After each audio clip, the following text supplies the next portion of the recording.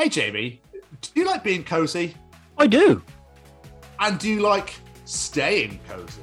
I like that even more. Then just heading over to www.staycozyclothing.com, where you can find hoodies, tees, sweaters, and much, much more, with a new line coming in the fall of this year.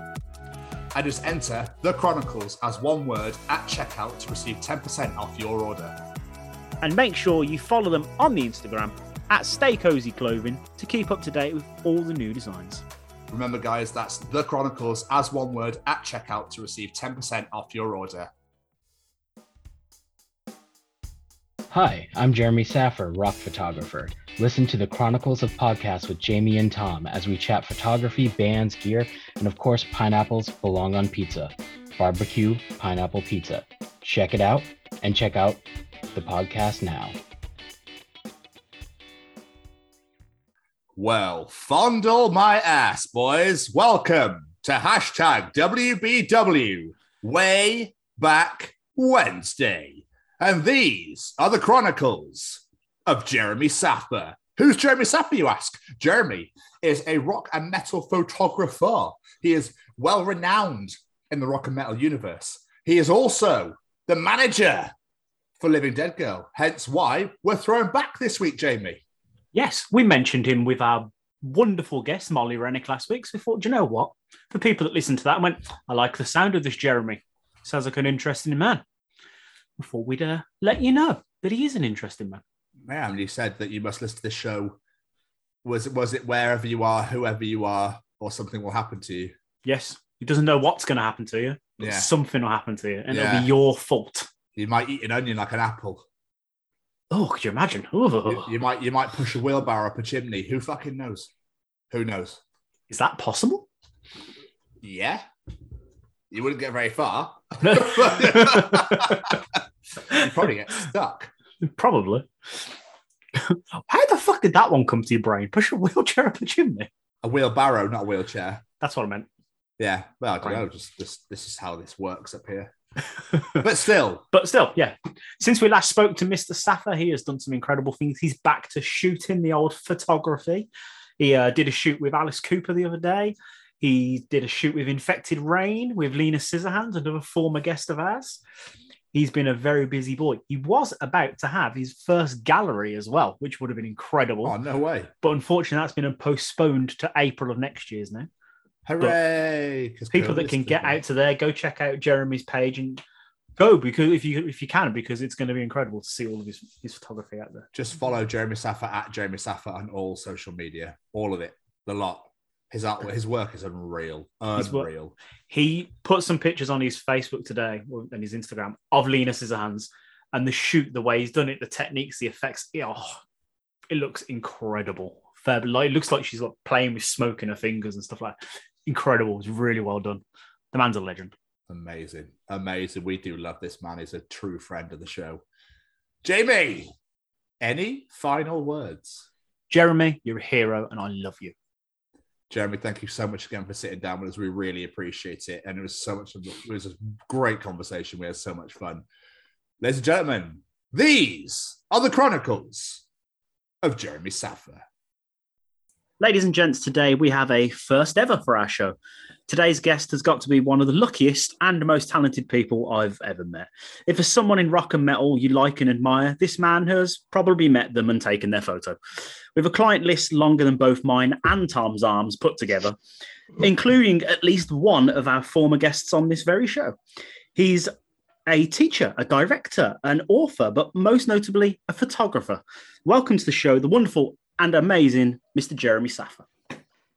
Oh, thank you so much for having me. Welcome to the Chronicles, sir. Absolute pleasure to have you here, Jeremy. Seriously. So, first and foremost, how's your last year been, sir? Luckily, the book happened. So I would have been doing a whole lot of nothing all year, if not for that book.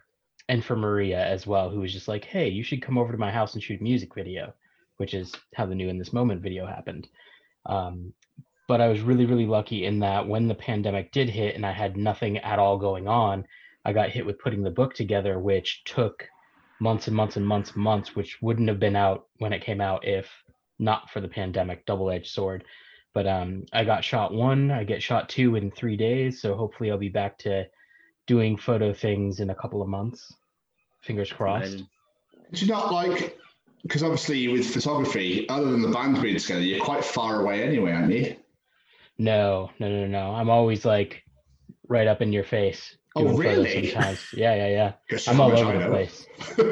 I mean, it depends on what you're shooting and how you're shooting it. Sometimes you'll shoot with a really long lens. Sometimes you'll shoot with, a wide angle lens. I'm usually right in the middle. I'm usually shooting 24 to 70 is my favorite lens to use, and now 24-90 because Leica.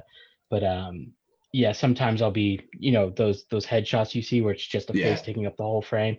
Yeah. I'm not far away for that. It's literally like what there. The lens could be this close to someone's face. That's absolutely. insane. Oh, wow. Yeah. I had a weird image of you picking a camera with a lens on, but the lens is so long that you're really struggling to lift it. I very rarely shoot with that kind of lens unless I'm shooting like a drummer, from a drummer on stage far back. That's when I'll pop that lens on and get those shots. Yeah, nice. So obviously you've mentioned the book, but obviously with being locked away and stuff, has there been any, ever like learned a language or taught yourself anything new at all? Or was it literally just book the whole time? The book took up a good chunk of time, but the book came out in October. So since then, I've been kind of looking at new equipment, looking at new types of lighting, looking at all kind of stuff like that. I started a Patreon where I do a lot of kind of behind the scenes. And because I don't have new shoots, I get to dig into my archive. So, for example, I pulled out I think 2012 motionless and white photo shoot, and I dug into all these shots that never came out.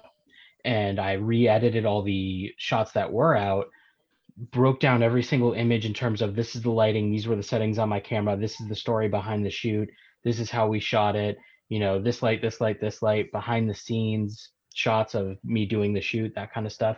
So I've been doing a lot of that on the Patreon, which has been fun. And awesome. Yeah, other than that, just messing with gear. Nice, dude. For you to be able to make a note of like what settings you're using, do you just remember that, or do you like make a note from like every shoot you do? So luckily, metadata means you take a photo and then you press the I button in Lightroom and it tells you what you use, because I would have no clue. But in terms of lighting, I do know the lighting I used in most shoots, and that's why I do behind the scenes photos. And that's why anytime I do a photo shoot, when I'm doing a shot, I'll do, the regular shot, but then I'll put on a wide lens. I'll zoom out so you get the whole, the whole scene, and I'll take one shot. So I remember, okay, this is what I did for lighting. This is what the setup was. And I have that photo in the photo shoot for me to, remember what I did. That's very clever. That's amazing. I was going to say, I was worried your memory is going to be like his for a minute then, because this man has the scariest memory I've ever known on a man. Oh, dude, no, I'm like Dory at best. I like that. That's good. So take us back, sir. Was photography always the plan for you, or was it something you sort of fell into? Totally fell into it. I was a musician. So I started off as a guitarist. My dream growing up was, be a rock star. So age like 10, I picked up a guitar. 12, I started lessons with a dude who lived on my street named Ollie Herbert, who became the guitarist of All That Remains, later on. But he was my guitar teacher growing up. I was in a bunch of, metal and death metal bands. And we would sometimes open up for bigger bands, and I would take pictures, with a disposable camera. That's how I started, disposable cameras. Amazing. And yeah, kind of a funny story. When I started getting photo passes, how tickets, when you get a ticket for a show, it says, no cameras, no video, that kind of thing. I didn't realize that didn't mean photographers who have photo passes. So I would roll up to a show with like 10 disposable cameras and shoot a show like that, thinking that's how it's done. That's how I started when I was like 14. I had no idea. Is that when you wind it afterwards? So it's like, yeah. Wind it really, like, fuck, that's a really good shot. Come on. Exactly. So I'm in the photo pit, 14 years old, 15 years old, taking pictures with a disposable camera, wondering, like looking at every other photographer with professional equipment going, how did they get that in here? And they're looking at me with like, how did he get in here? And I'm just like, well, And none of them helped me out. None of them were like, by the way, you have a photo pass, so you can get a real camera. But basically what happened, I went to Berkeley School of Music when I was 18, and that was my dream. My dream was to go to Berkeley, become a rock star, that kind of thing. And I started to hate playing music because my thing was I could play metal, right? But you try to get me to play blues, no. So I was like in, what was it, jazz ensemble, blues ensemble, something like that. And I had a 7-string BC Rich Warlock. And if you know, that's a very spiky, evil looking guitar. My guitar strap was giant spikes coming out of it because I'm a black metal dude. And I'm playing this riff, whatever it is, from like red suede shoes, blue suede shoes, whatever the standard is. And the teacher's like, can you play that with a little more souls? And I'm like, dude, I have a 7-string Warlock. My guitar eats souls. What am I supposed to? I don't know how to play it with more soul. And I just kind of hit a wall there where I was just so frustrated. And the way I blew off that frustration was going to shows and shooting shows. That by that time I had a real camera. I wasn't shooting disposables anymore. Thankfully. Yes, I learned. But so I basically hit a wall. And after 2 semesters, I talked to the dude who got me into shooting shows. His name's Scott Lee, great dude. And I was basically like, I don't know what to do. This has been my trajectory, since I was 10, was to become, go into music. And he was just like, what do you want to do? What do you like to do? I'm like, shoot shows, shoot concerts, take pictures. He's like, do that. And it never occurred to me to be something I could actually do, not just for fun, not just because I'm a fan. Because, why do people get into the music industry? Because they're fans of music, right? So I would cover shows, not necessarily shows where I love the band every time, but I loved getting that experience of being like how cool is it that you get to be the closest fan to the band? The fans behind you bought tickets, they're behind you, you're closer. It's such a kind of nerdy little thing to have in your pocket, like, oh, I'm but yeah, so after that, I kind of dove into it, started touring a bit. Then I went to photo school, which was a 10-month photo school called the Hallmark Institute of Photography. Unfortunately, they're no longer open, but it was kind of like the 4 years in 10 months kind of thing. Wow. So I jumped off Ozfest, did my 10 months at school, went right back on Ozfest, but instead of shooting on auto and not knowing my settings, not knowing anything, I went back knowing everything about photography because they really taught you the foundation. It was all on film, like the first, from the fall all the way up until I think February or March, you were on film and you weren't even touching digital. So I learned basically the foundation of photography on film, which I think is really, really important when you're a photographer. So you're not just learning just the newest tech, you're also learning the basics of photography, which is really, really important. And I went back knowing lighting. And the cool thing was when I was at school, I had bands coming into the school to do photo shoots. So like my family portrait was bleeding through. And, tour buses were coming up to the school and the school didn't know what to do. They're like, why is there a tour bus here? But yeah, I just got way into it. And that's how I kind of put down my guitar and picked up a camera. And I'm still in the music industry and I'm still, in that world. I'm just a photographer instead of a guitarist, I guess. So fucking. I had an image in my head of you being like when you first started, like some of the disposables, and then when you come back out of school, you're like flipping around, like taking shots midair and like through the legs, that sort of thing. That's unbelievable. Sorry, Jamie. I was gonna say, no, I just don't think I have the physical dexterity for that.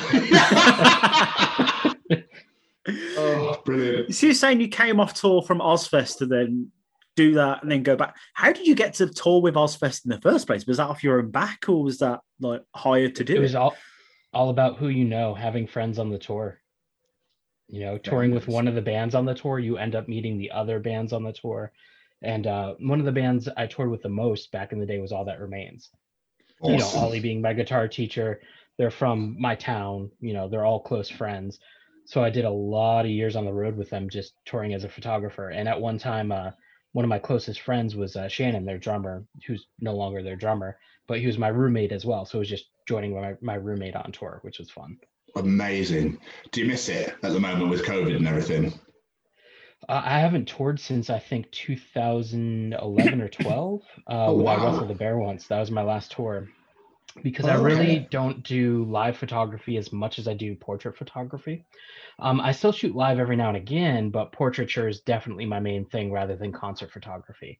And in terms of touring, you get this, this is your weekly rate. This is what you do every day. This is your thing. But for me, it was more about doing photo shoots. So the last tour I did with Iwabo, I brought my lights with me and I was like, okay, there's a cool location over here. I'm going to break out my lights. We're going to do a photo shoot. And we ended up doing something like 15 photo shoots during the tour. And it was so much fun. And the Chariot was on the tour, so I did shoots with them. I Set to Kill, Chelsea Grin, Vanna, and I know I'm forgetting somebody. It was such a fun tour. But that's when I was way more into portraiture, and I kind of figured out, okay, if I'm getting this much a week doing live photos where you really kind of shoot the same thing every day. It's the same show every day, and you come up with different ways to shoot it and how to get kind of different material every time you shoot. You're still shooting the same thing. And to me, that's just kind of, if it was like such a crazy production show, which nothing against Iwabo, their show's amazing, but it's not like they have, backup dancers, a big theatrical show. It's like they play a concert. They're not doing a show. If I was on tour with a band like, Rammstein, Iron Maiden, In This Moment, Metallica, they put on insane shows. And that would be something I would be totally keen to do. But in terms of touring with a band, I don't think I would do it again, just because you're shooting the same thing over and over. I love concert photography, but that's definitely not my main thing as portraiture is. And I would want to do like photo shoots all the time, which sometimes you can do. But yeah, I really kind of over time had that kind of the scales of, shooting concerts versus portraits, and those scales definitely flipped. So it's like it's a hierarchy, I take it. So it's like live shots now. Portraiture is like the top level where people come to you, I take it, to be like, do people come to you with that? Do they go, oh, could you shoot this? Do we have this idea? What do you think about it? Or do you go, well, I've got this and this idea. What do you think of this? It's always different. Every single shoot is a completely different animal, because sometimes you're reaching out to a band, sometimes a magazine's reaching out to a band, a label's reaching out to you, a band's reaching out to you, and it all comes together differently. Sometimes it's all on the photographer. Sometimes it's 100% the artist to come up with like, here's our idea, here's what we want to do, make it happen. Here's how we want you to light it, here's how we want you to shoot it. And you just basically take their words and make it visual. And then other times it's very collaborative, and that it's more collaborative more so than anything else. It's more so like you have an idea, you bounce it off the band, and they say, yes, let's do this, this, and this, and do this differently. And you kind of work it out. And then sometimes it's done on the spot, where it's like, you have a photo shoot set up for a magazine and you don't know what's going to happen. You have no contact with the band prior to the shoot. You show up and you go, okay, here's the idea. And you just do it and you roll with it and do whatever you want to do. That's really cool. That's got to take some real like on the spot thinking, I imagine. Because like some band walks in and goes, so Jeremy, what do you want to do? You're like, hold this. I don't know. You never go into a photo shoot blind. And maybe when you first start you do, but I think once you've done photography for a bit, you kind of look at the band, you look them up, you do your research, you see what they look like, you have an idea of their visuals, not to take Behemoth into a brightly colored, pink background kind of situation, and light it dark, light it metal, make it look cool. You kind of have an idea before you go in. And so when I do a shoot, say I have a photo shoot at my local venue, the Palladium, with, we'll say, Behemoth, I'll know, okay, are we doing this shoot before doors or are we doing the shoot after doors? Do we have access of the whole venue, or are we stuck with a dressing room? With a band like Behemoth, they do their makeup directly before stage, so you really can't do a photo shoot with them before doors are open, whereas you're like, okay, cool, I can use the floor of the venue, I can use the stage, I can use the front of the venue, I can use the parking lot, I can use anywhere, as opposed to doors open, okay, we have the dressing room, that's it. And if you're going into the dressing room and you've been there before, you're like, okay, what lights am I going to bring to make it look not like a dressing room? Because I think the ideal thing to do when you're doing a photo shoot is to make it look like it's not where it is. Unless you have a really cool location, you're usually shooting at a venue. You're like on the floor of a venue, on the stage or dressing room of a venue, and you don't want it to look like a green room photo. Like, hey, we're on this shitty couch 1,000 bands have shot on, 50,000 times. Here's our, stage clothes. Here's our beers. Here's our dirty laundry.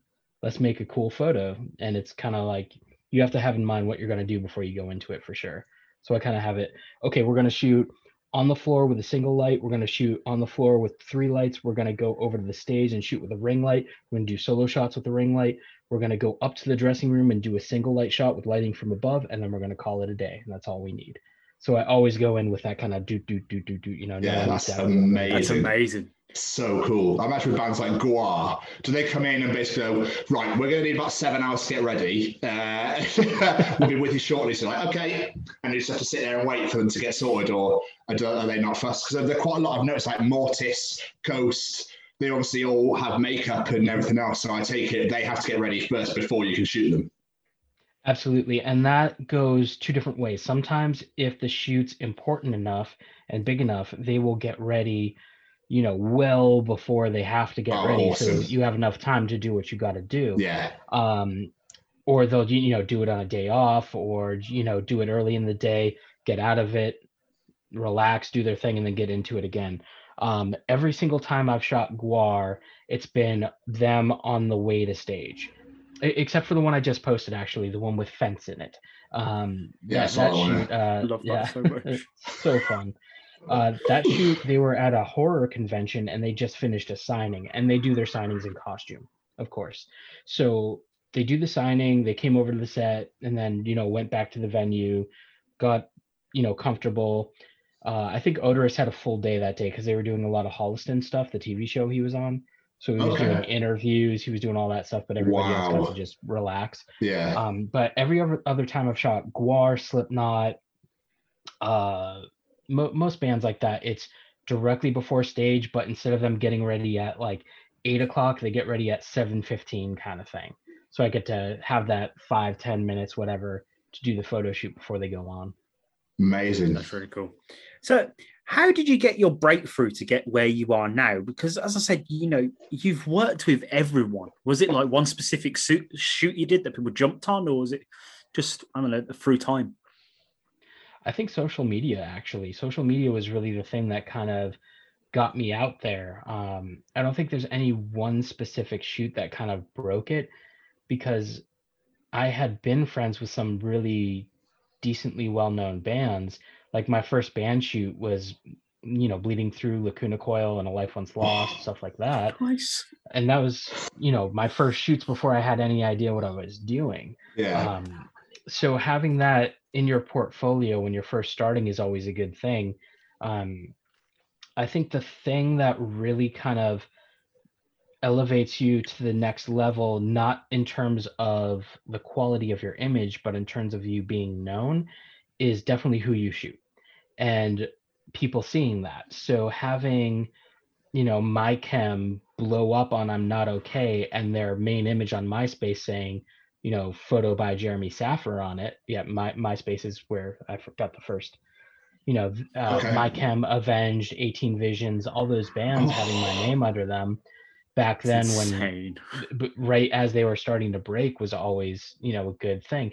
And then you'll see that go in waves, because, that was one era, and that era is long gone. Even though we all want My Chem back, of course, because that's going to be amazing. That's not what's popular with the younger generation right now. So if, say, I did, I don't know who's super popular right now, like a Lil Nas shoot, and my credit was under his photo, that would, do the same thing, kind of level me to this whole new audience, just as it did with, Motionless in White, In This Moment, New Year's Day, that kind of stuff. So as I continue shooting and working with these new bands who kind of go up and up and up, it also takes my name with them into their fan bases. And so I still, just like any other band, I hold on to the old fan bases because I still have those photos, and I, get introduced to new fan bases with the bands I work with. Didn't even think about that. Like, as you're saying that with My Chem and Avengers, like there must be quite a few bands you've done shoots with, and then later down the line you've gone, wow, you have skyrocketed since we first met. It's awesome, and it's like, it's really cool when for example, New Year's Day. That's a great example. They're a band I met when they were first relaunching into their kind of like goth era, about to put out their first album. I actually shot the cover and the band photos for their first album, even though it's not their first album. Their first album, you know, It's always the way. as The first album's their third as album. yeah, exactly. But it's amazing to see them go from there to where they are now. And like A Day to Remember, if you see right here, this giant yellow chunk behind me is for those who have heart. And I shot the cover, all the band photos for that album. And, you know, while I was photographing them back then, they were playing VFW halls on the floor to 30 people. And now they're playing arenas and like, it's insane. Like I was talking to Alex about it when he came to the photo shoot for the For Those Who Have Heart photo shoot. His dad had to bring him up because he was like 15 at the time, and now he's about to be a dad and he's in his 30s, and it's just like, dude, what is time? He got married recently, didn't he? Yeah, it's insane. Like they just from floor shows to arenas in like 2 years. They just blew up, and they were so good. Such a great band. Like that album came out and I'm like, everybody, you need to listen to this band. They're incredible. They're like if Newfound Glory and Bury Your Dead got into a fight and it was awesome. Check it out, you know. What are your have you listened to the new album? You're welcome. Yeah, I've listened to it. I got to give it more spins, but it's super catchy. So I love it. Definitely interesting. Yeah, a lot of people are hating on it though. I've noticed loads of people not liking it because they're going to mainstream, too poppy now. It's like they're still probably they're my favorite band, one of my favorite bands ever. I love A Day to Remember so much. Oh, nice. And they just go from strength to strength to strength. I think. Like I love the new album. I've listened to it so many times. I just can't get enough. Well, if you listen to the new album, there's definitely aspects of the first album on there. Like, exactly. If you listen to For Those Who Have Heart, there are poppy like vocal lines in there, and that exists now.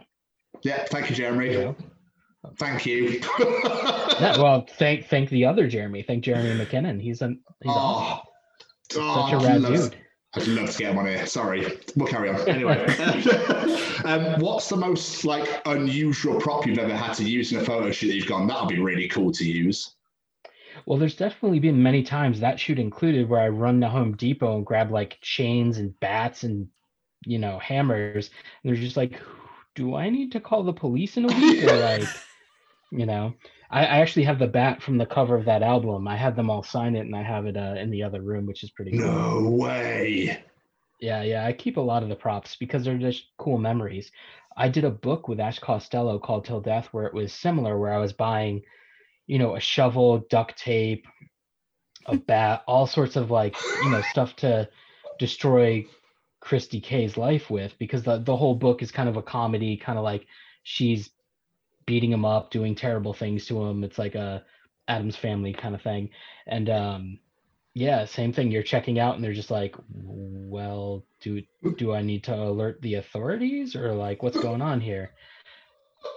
But I don't think there's any like super unusual props I can think of beyond just, you know, really concerning my local Home Depot. So, can you remember who the first like band, artist, person, whatever it was, that you sort of had to like pinch yourself and be like, am I seriously working with this person right now? What is my life?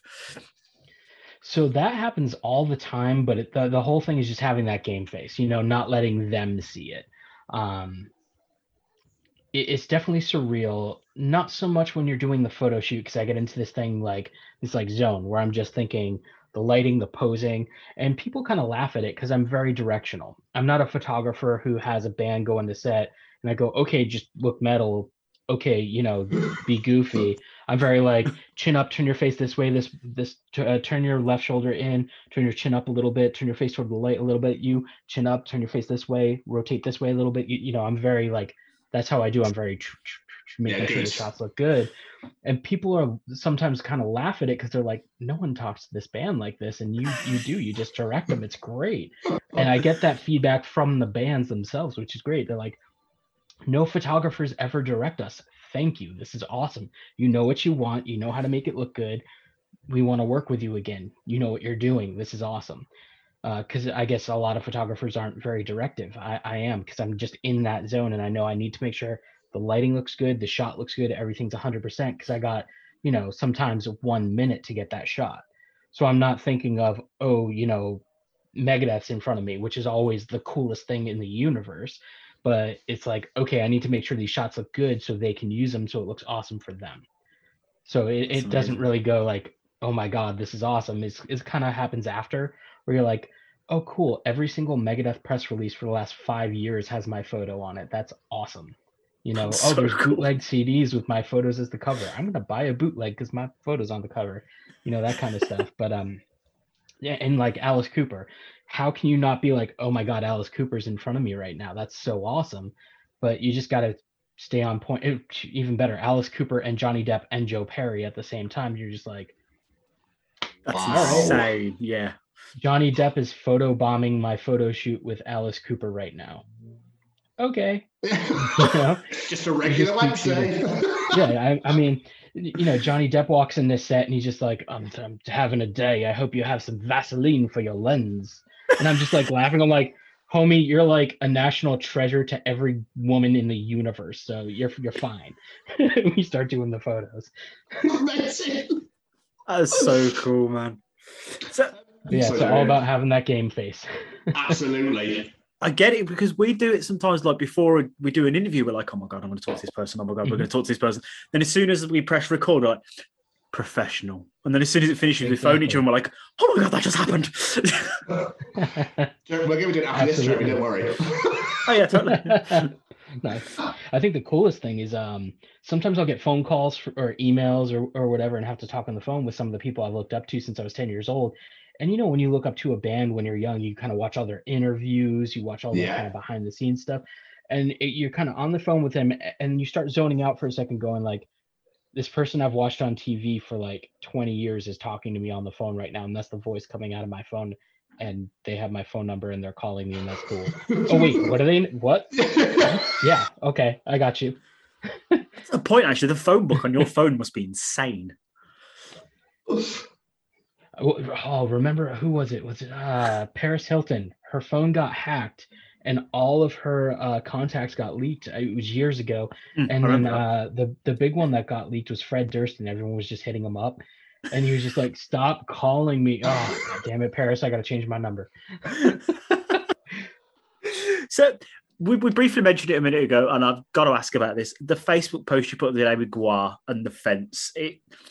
I was roaring with laughter reading that. You must have so many stories like that with different bands, just silly, fun shit. Is there any particular like really fun stories that come to your mind with different bands? See, and here's the thing, and this goes back to me being Dory. I didn't think of that story or remember that story at all. I was flipping through, like, I need something to post today. And, it didn't even occur to me that it was like days before the anniversary of Dave's passing. I was just going through like, oh, why do they have the fence? Oh my God. I remember. So I take the photo, I pop it in there. I start typing out and remembering the story, and it just all comes back to me. If I'm put on the spot with like, what's a fun story? I'm like, let me look at photos 1 second. Like I can't, it doesn't come back to me until I'm looking at the photos, until they're in front of me, where the visual cues kind of remind me of what happened that day. Yeah, it's really difficult to Dory, like I said, I'm the most forgetful person ever. But I know one of the fun stories was destroying a hotel room with Lacuna Coil. We were doing a shoot for a shoe company called Draven. They did all those Misfits shoes back in the early 2000s, the ones where, half the skull was on one, half the skull was on the other. You put them together, you got the skull. Every single metalcore band in the universe had them. They made like Misfits pumps, Misfits everything.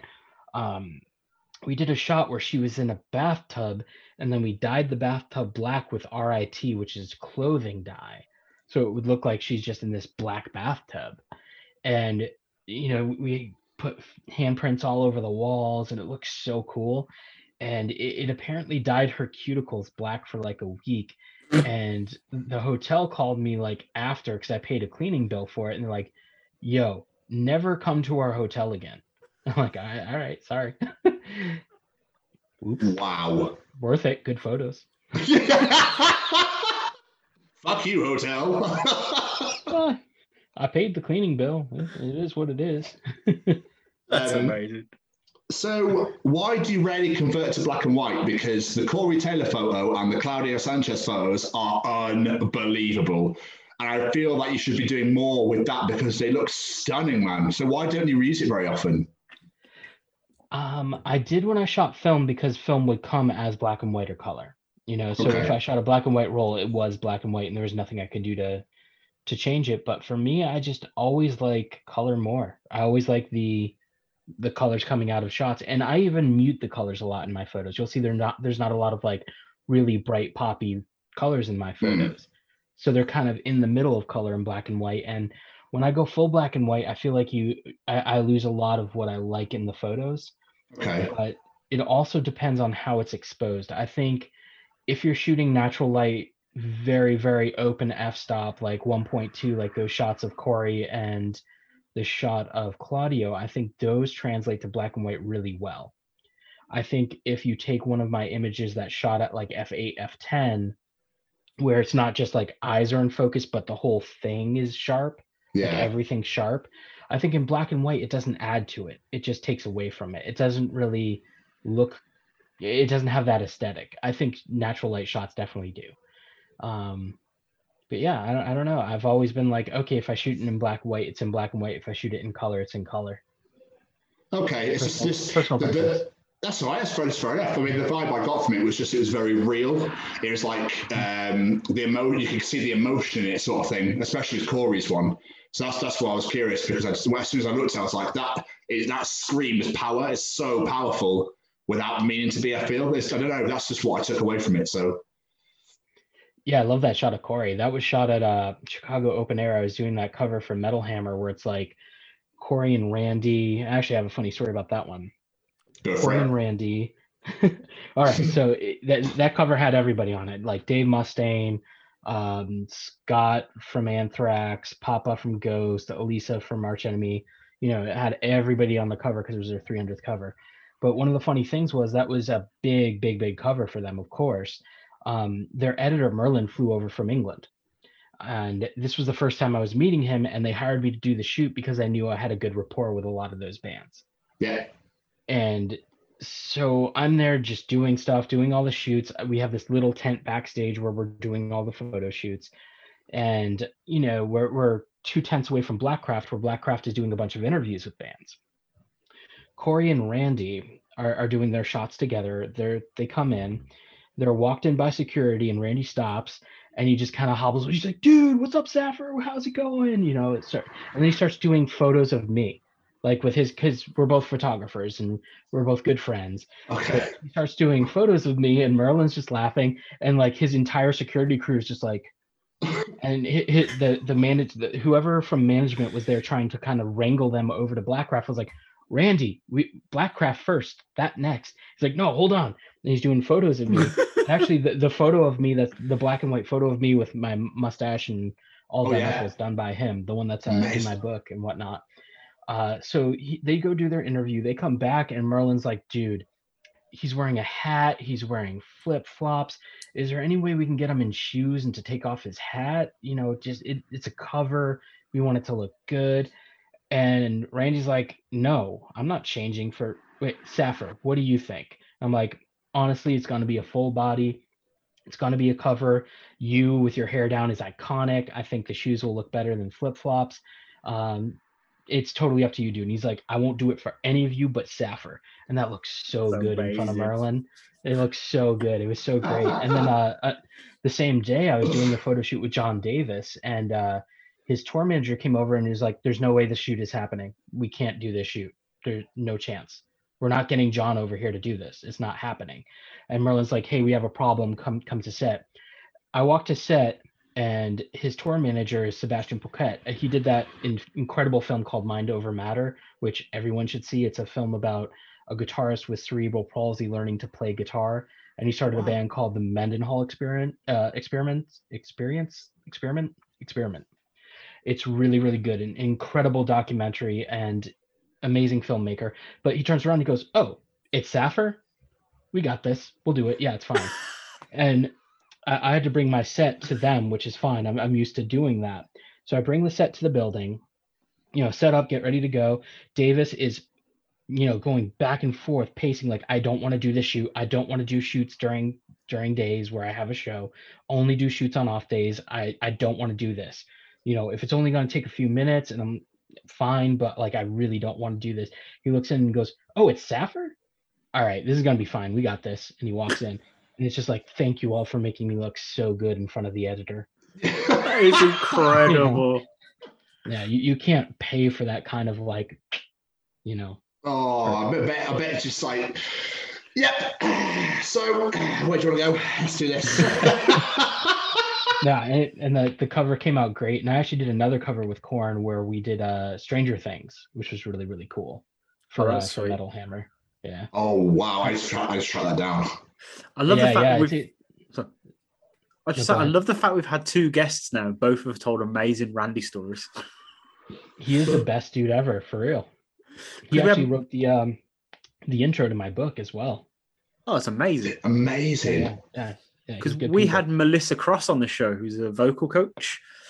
Yep. Yeah, and she talked about going through like sex shops in New York with Randy and stuff like that. I was like, this is just wonderful.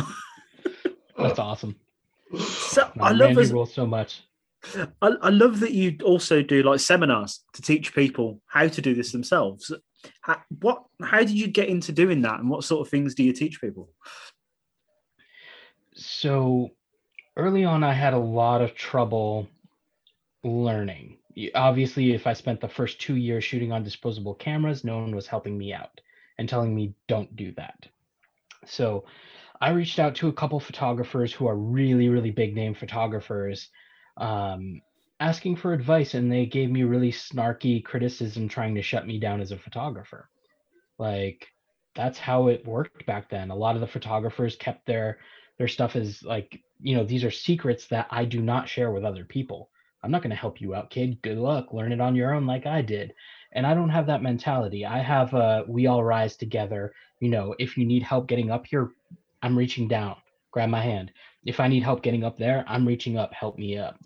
I think that's how it should always be. So really early on, I got into doing seminars, probably a little too early, but like, I always wanted to teach what I knew.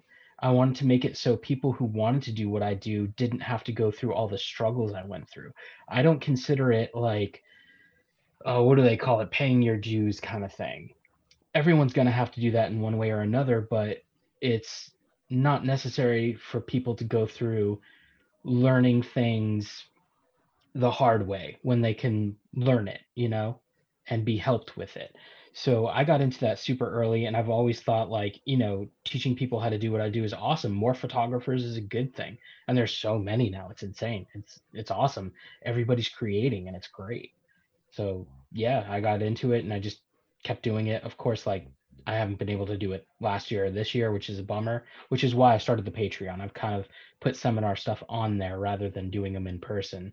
I miss it. I love doing seminars. It's a lot of talking, but like, it's fun because it's usually 2 8 to 10 hour days. It's long. Oh.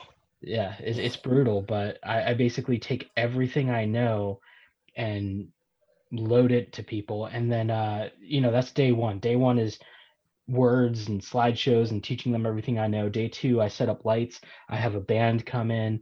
A band does a real life photo shoot with me. So they get an idea of how I shoot, aside from seeing it in words, seeing it in person. And then the camera gets handed off to them. Okay, I'm the tour manager. You have 2 minutes. Do a photo shoot with this band. Tell me what you want for lighting. Go. And so they get to do photo shoots with the bands and kind of learn firsthand. And it's really cool because they don't do just one set. They do like 6 to 10 sets with different lighting, different backgrounds, outdoors, indoors, with usually a pretty well-known band.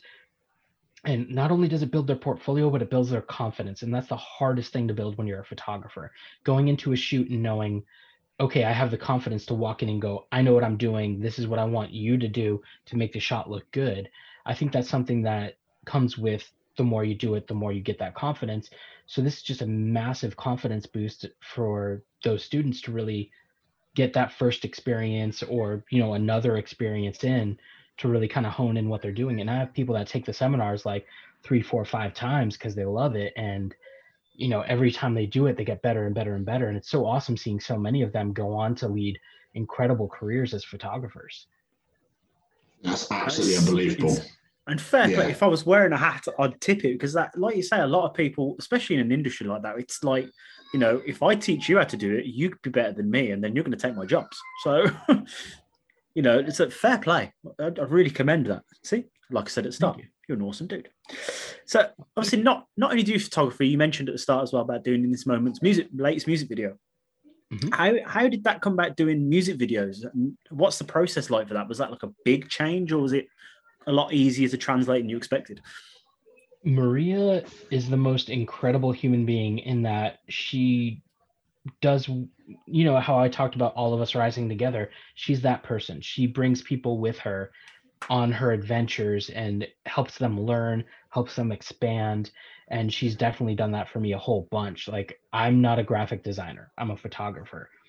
The first big graphic design I did was the In This Moment Black Widow album cover, where I took a photo of her that was her with a terrible background of a wall standing on a box and recreated the entire background, added rain, made it look all Sin City-ish, and you know, it took hours and hours and hours, and then I accidentally saved it too small, so it couldn't be used, and I had to redo it again.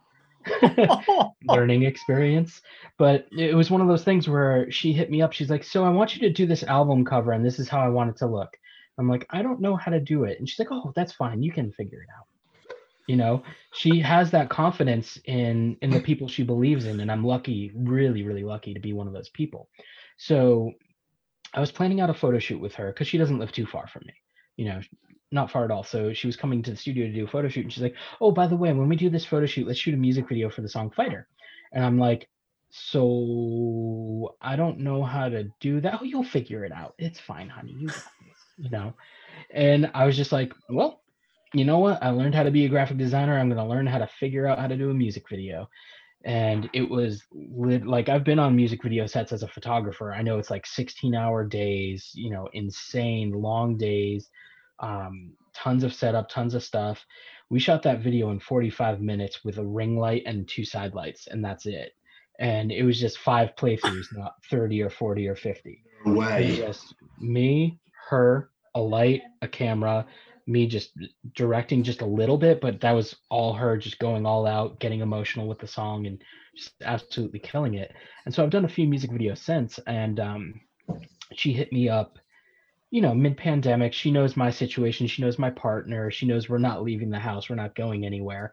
With Tara, we, you know, the two of us, her and her partner Joe, just been at the house, they haven't gone out, we're both very safe.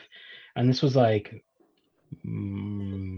midsummer, like maybe May or June, something like that. She's like, "Hey, so you need to learn how to use a gimbal, and this is the idea for the video, and yeah, just come to my house and we'll shoot it." And you know, easy enough. She doesn't live far away, so we planned it out. I had Randy was telling me forever, "You need to try Leica. You need to try Leica. Try a Leica camera. Try Leica." And I hit them up, and they sent me a camera to use for the video, which is awesome.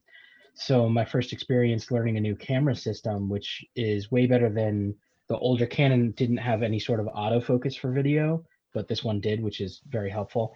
I learned how to use a gimbal, which is a very frustrating thing to learn your first time off, but I got it.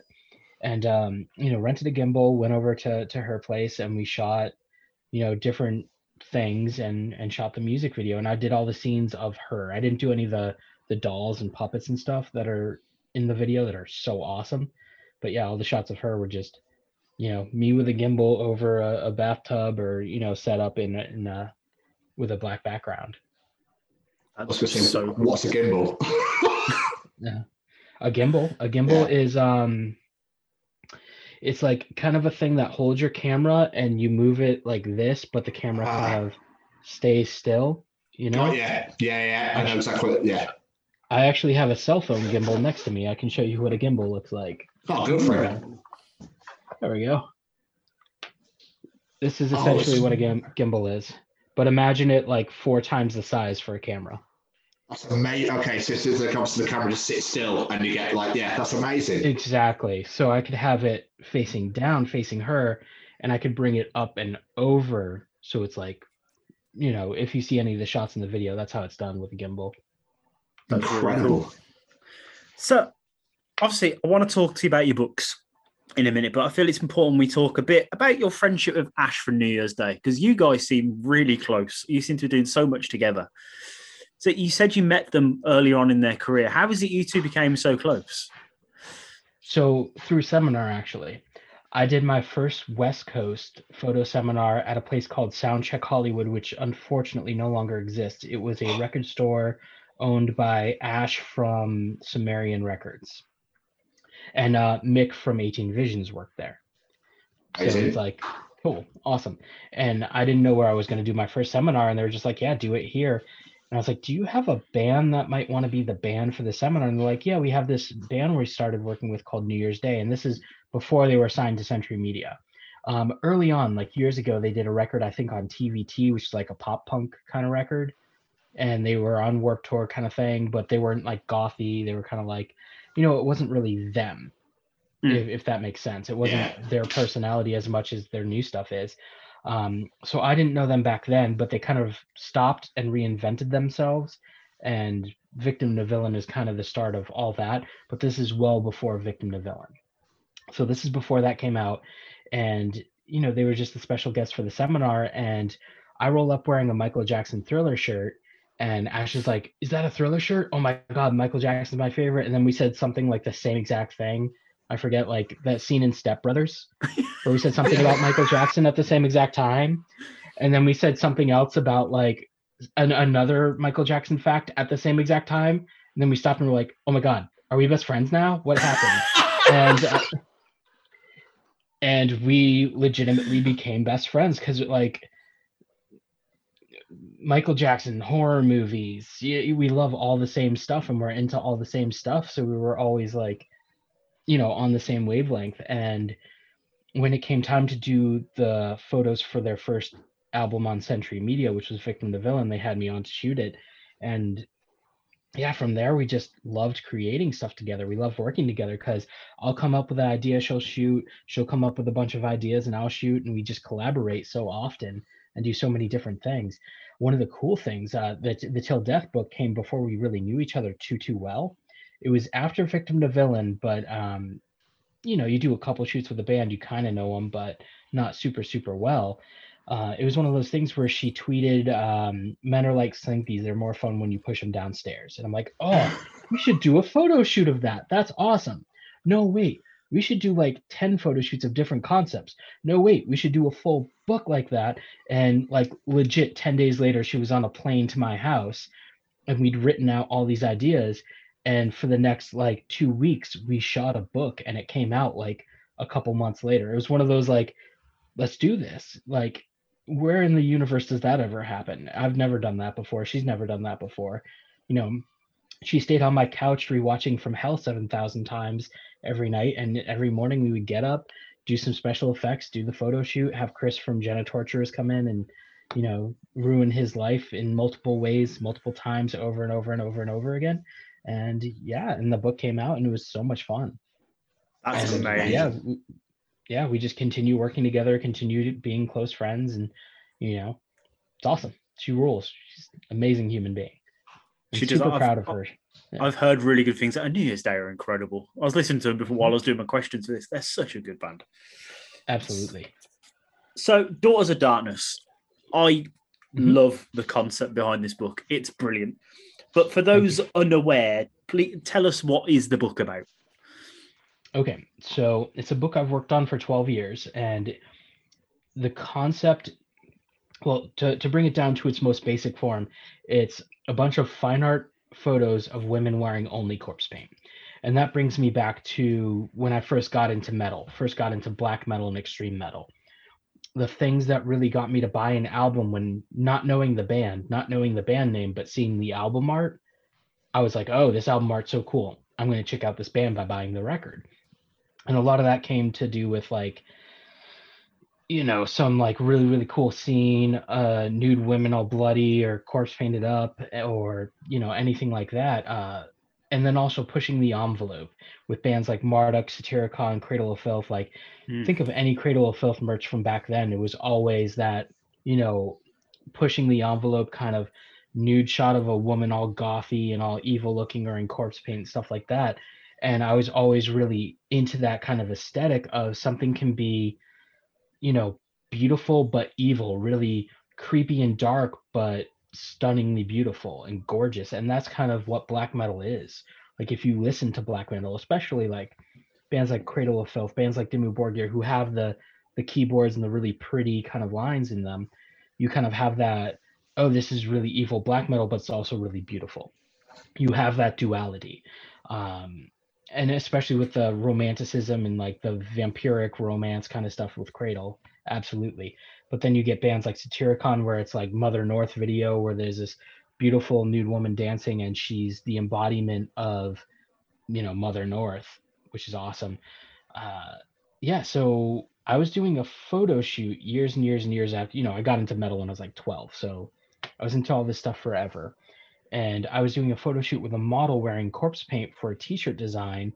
And she was a fan of black metal, as was I. So we did the shoot for the t-shirt, but then we shot a whole bunch of other stuff and we dug it. And I was like, oh, you know what? I really like this aesthetic. It reminds me of, wearing the Marduk shirts, buying the Cradle of Filth, Tristania, Theater of Tragedy records, all that kind of stuff. I should do a series of this. Maybe I'll do like 5 or 10 photo shoots. And a year later, I was like 50 shoots deep.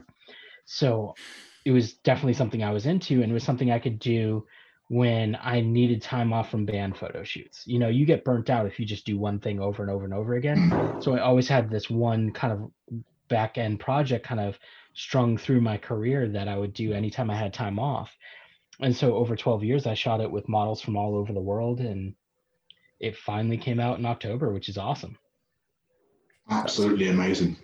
Yeah, I have to check that out. I've not seen it. I've seen you do all the posts for it, and you did signings, I think, as well. But I'm definitely gonna have to check that out and have a look at that. How do you go approaching the models to this one? How do you get into this conversation? So I want to take a picture of you naked wearing corpse paint.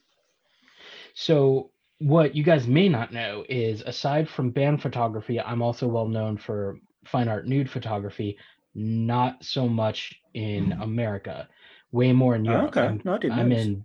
I'm in books all over, like comp books where, you'll have this book of fine art nude photographs, but it has like 30 photographers in there. I'm in a bunch of those, but I never get published in the US because they don't really have that. They have kind of the more extreme this, the more, censored that. So when the first shoot hit, and I put out the first few shoots when I did them, I was like, okay, this is what I'm working on. Immediately, black metal fans hit me up who are models, black metal fans who wanted to be involved with it who aren't models, and then models who are just like, yes, I need to be a part of this. I love Darkthrone and Immortal, and this is awesome. Yes, I love this aesthetic. Get me in this project. And it just kept going and going and going. I didn't really have to seek anybody out. They just kind of were like, yeah, I want to be a part of it. And anyone I showed the project to who might not have seen it were like, yeah, I would love to shoot with you for that. Because I always have models hit me up, hey, I'd love to shoot with you. Let me know what you're working on. And I'll be like, okay, well, this is what I'm working on. And they'll shoot for it. Which is awesome. Do you get approached quite a lot by loads of different people? Mm-hmm. Have you had any really weird ones, like really weird requests where you're like, in the bins, delete, see you later? I definitely had a band that was kind of a local band around here hit me up, and this was years ago, and they asked me how much I would pay them to do a photo shoot with them. And I was like, these are my rates for doing a photo shoot. And they're like, well, you pay, how can you pay my chem and Megadeth and Metallica? We're not that big. We won't charge you as much as they charge you to shoot them. And I'm like, homies, no, that's no. But that was probably the strangest, like, what? I love that. I love the idea they think your rates are for you to pay them. That's amazing. Exactly. They wanted me to pay them more than I was charging them. I was like, these are my rates to do a photo shoot. And they're like, we think we deserve more than that. I'm like, you could pay me more. What? It took a minute. They're not a band anymore. I can't imagine why, but But yeah, no, I usually don't get a lot of, strange requests or anything. I have my guidelines of what I will and won't do. There are some bands I won't work with, and I'm very clear as to why. If you're a homophobic band, I'm not going to work with you. If you're a racist band, I'm not going to work with you. If you're like a super problematic band in any negative way, like in those ways, I'm not going to work with you. Same thing with models, same thing with, anything like that. Yeah. But beyond that, I'm pretty just like, I'll work with anyone who wants to work with me. Let's create something awesome. That's beautiful. I have one question as well. So you have a ridiculously huge, insane Funko Pop collection, yes? Absolutely. I love Why are you selling it? So I'm only selling doubles. Okay. So from what I read, I was just like, look at this entire collection I have. Now let's get rid of it. See, that's something a lot of people don't understand is one of my biggest hobbies. I'd say my biggest hobby is collecting Funkos and collecting records and collecting DVDs and being a collector of too many things. But every weekend I would be at something called a pop swap. So think of it like a flea market, but for Funko collectors only. Everybody comes with their table, they set up all their Funkos, and you buy, sell, and trade. And so when you buy a Funko, you would buy, 2 or 3 at a time because someone else will want it, or like, man, my friend Jerry he needs this Carnage, so I'm going to buy 2, so I have one for me and one for him. And then there's other times where, like, for example, the Venomized collection, which is like Venomized Loki, Venomized Thanos, I got the whole collection complete. Then they came out with 12 more. So I got those. Then they came out with 12 more, and I'm like, I give up. I'm getting rid of all these Venomized. I'm not going to continue buying every single Venom version of every Marvel character. Every now and again, I kind of purge some of my collection to make room for more, because they're little pops, but once you have thousands of them, it's no longer little. It takes up your entire house. I had to get another house because of Funko. My apartment was too small, and I'm like, I'm running out of room because of Funkos. We need to get we need to move to a bigger house so I can fit my Funko collection. And it was kind of a joke when I started looking, but like I found this perfect house that I live in now, and I actually closed down my studio. My studio is in my house now, so I don't have an external studio anymore. And I found a house that, 1, fit my Funko collection, 2, fit my studio, and 3, had everything I need. My partner's disabled, so it has way less stairs. It barely has any stairs, so it's much better for her. And perfect. Yeah, it was just a perfect house, and I'm like, perfect, I can fit my Funko collection here. Let's do this. Yeah, thanks for already. Oh, dude, it's a problem. Funkos take up so much room, and so that's why I'm selling a bunch, because I have all these ones I have for pop swaps, and there are no pop swaps. It's COVID, so pop swaps are not happening. Yeah, so due to COVID, I have all these pops just sitting here, and I'm like, there's not going to be a pop swap for quite some time. I might as well just purge them, and so I'm selling those and getting more pops at the same time. It's a thing. Oh, Jeremy. You struggle finding chase ones? Because I thought chases are quite hard to find, aren't they? Sometimes it depends on what they are. Okay. It's always different. Sometimes they're 1 in 6, sometimes they're 1 in 36. Sometimes there's exclusives where they only print like 1,000 or 500 of them, and those are really hard to find. But I'm very specific on what I collect. I won't buy every Funko. Like, I'm not a big anime guy, so I don't buy anime Funkos. I'm definitely not a sports guy, so I don't have any sports Funkos. I collect the stuff that I'm into. And the unfortunate thing is I'm into a lot of stuff, and they have Funkos for all of them. So it's just kind of like, homie, stop. Like, forever for Transformers, I'm a huge Transformer nerd. They only had the ones from the new movies. I'm like, cool, I have a complete Funko collection. And then they just released the Generation 1, like 80s cartoon version of Transformer pops.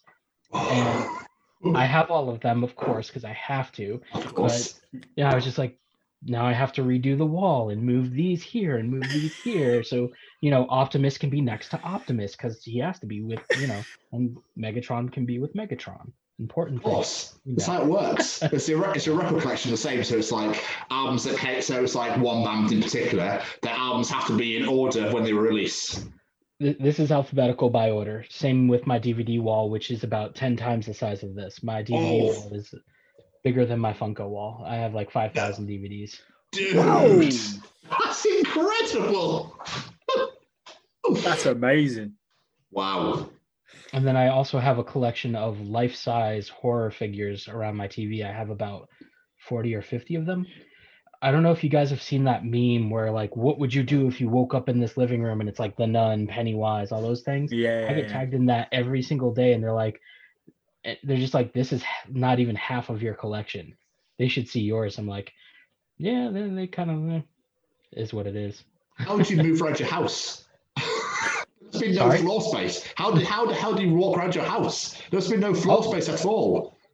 Because of Funko, but you know, we just move the Funkos around as needed. It's kind of like a Funko hoarders kind of situation. Sideways shuffles. Yeah.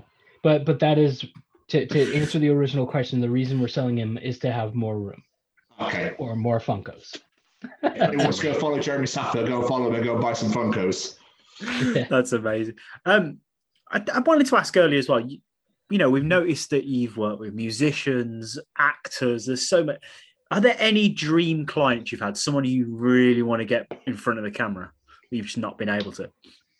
So there's a lot of people I've shot live that I've not done photo shoots with that I would love to, but I always keep a bucket list. And the coolest thing in the universe is when you can take someone from that bucket list and add them to like your list of accomplishments. The worst thing is when you got to take them off the bucket list because they've passed away. But for me, like atop my bucket list is to do a Metallica band shoot rather than individual photos of them. Ozzy, doing a photo shoot with Ozzy would be amazing. Elvira as Elvira. Henry Rollins would be really cool. A lot of things I want to do are just very specific ideas. Like I would love to work with Lori Petty. She's awesome. I would want to do a Lori Petty as Tank Girl. You know, her dress as Tank Girl would be the coolest thing in the universe. Like very specific things like that are on my bucket list that will probably never come to fruition, but you know, fingers crossed one day. But essentially any band I haven't worked with is on that list of people I want to work with.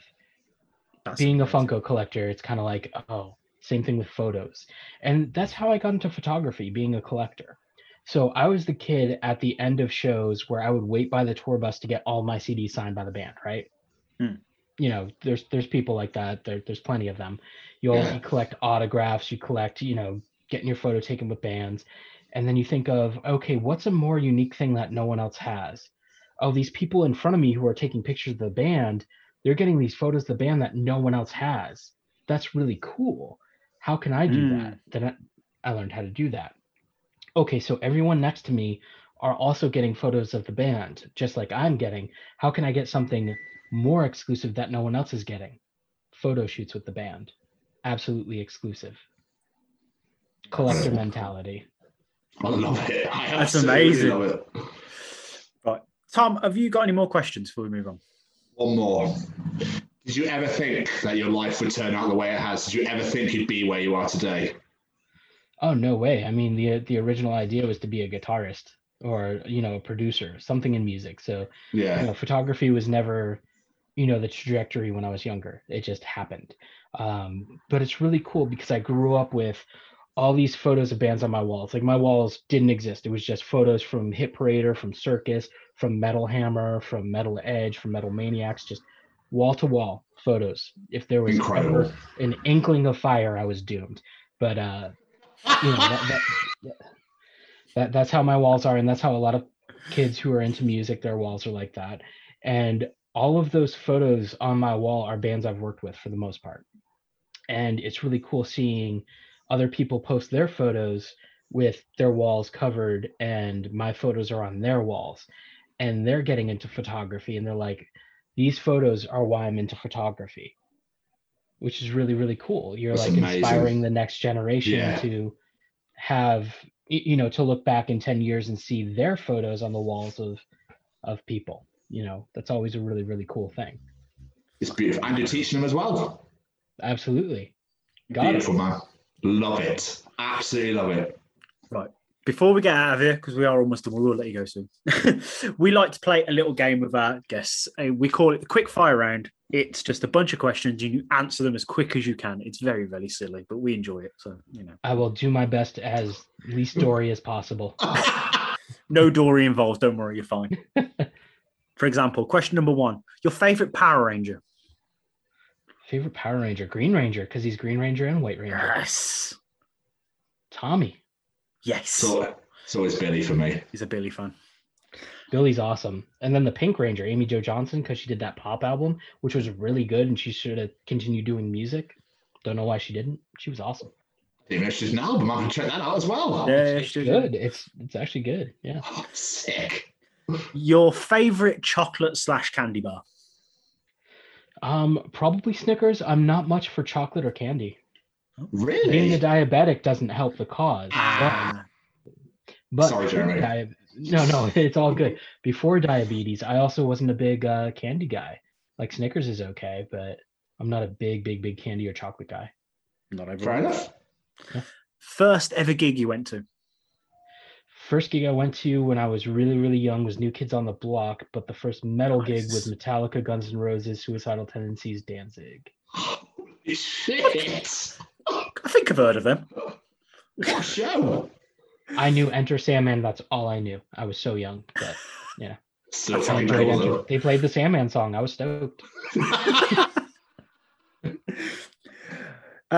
Who would play you in the movie of your life? Oh God. Johnny Depp. Yeah, like I wish he would have to gain like 70 pounds for the role minimally, and like shrink 5 feet. I don't know. Kevin James with a beard? I have no idea. That's amazing. A piece of advice you would give to your younger self? Take more chances and don't hesitate in doing things you want to do, because there's so many times that held me back. Like, for example, I was on Ozfest and I never even shot Ozzy on Ozfest because I never asked to. And I know you're not supposed to because you're not the approved Ozzy photographer. I was shooting the bands I was supposed to shoot, and I would just do that and go about my day. I never would, okay, I should shoot System of a Down every night. I should try to shoot Ozzy every night. I never took those chances, and those are chances I regret not taking.